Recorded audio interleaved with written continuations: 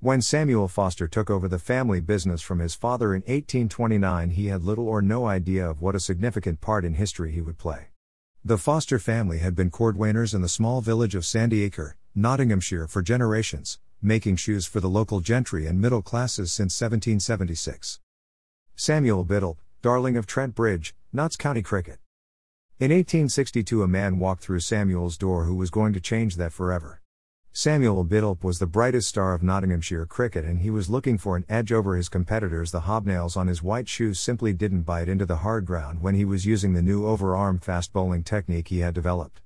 The two Samuels hit upon the idea to make the nails longer and pointed spikes. The large front spikes, clearly visible above, created for Samuel Biddulph's boots, gave him better grip than his team and competitors.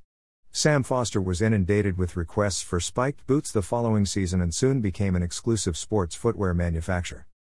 Sam Foster approached the local blacksmith Thomas Towell with idea, and he agreed to make some short flat-headed nails for Sam to use in Biddulph's shoes.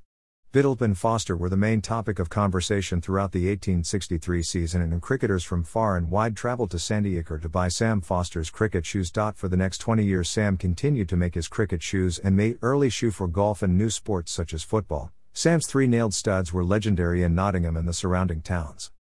The centre of Sandyacre, Notts, around 1890. The birthplace of the sports footwear industry. Events took a twist in early 1890 when his young grandson Joseph came to visit.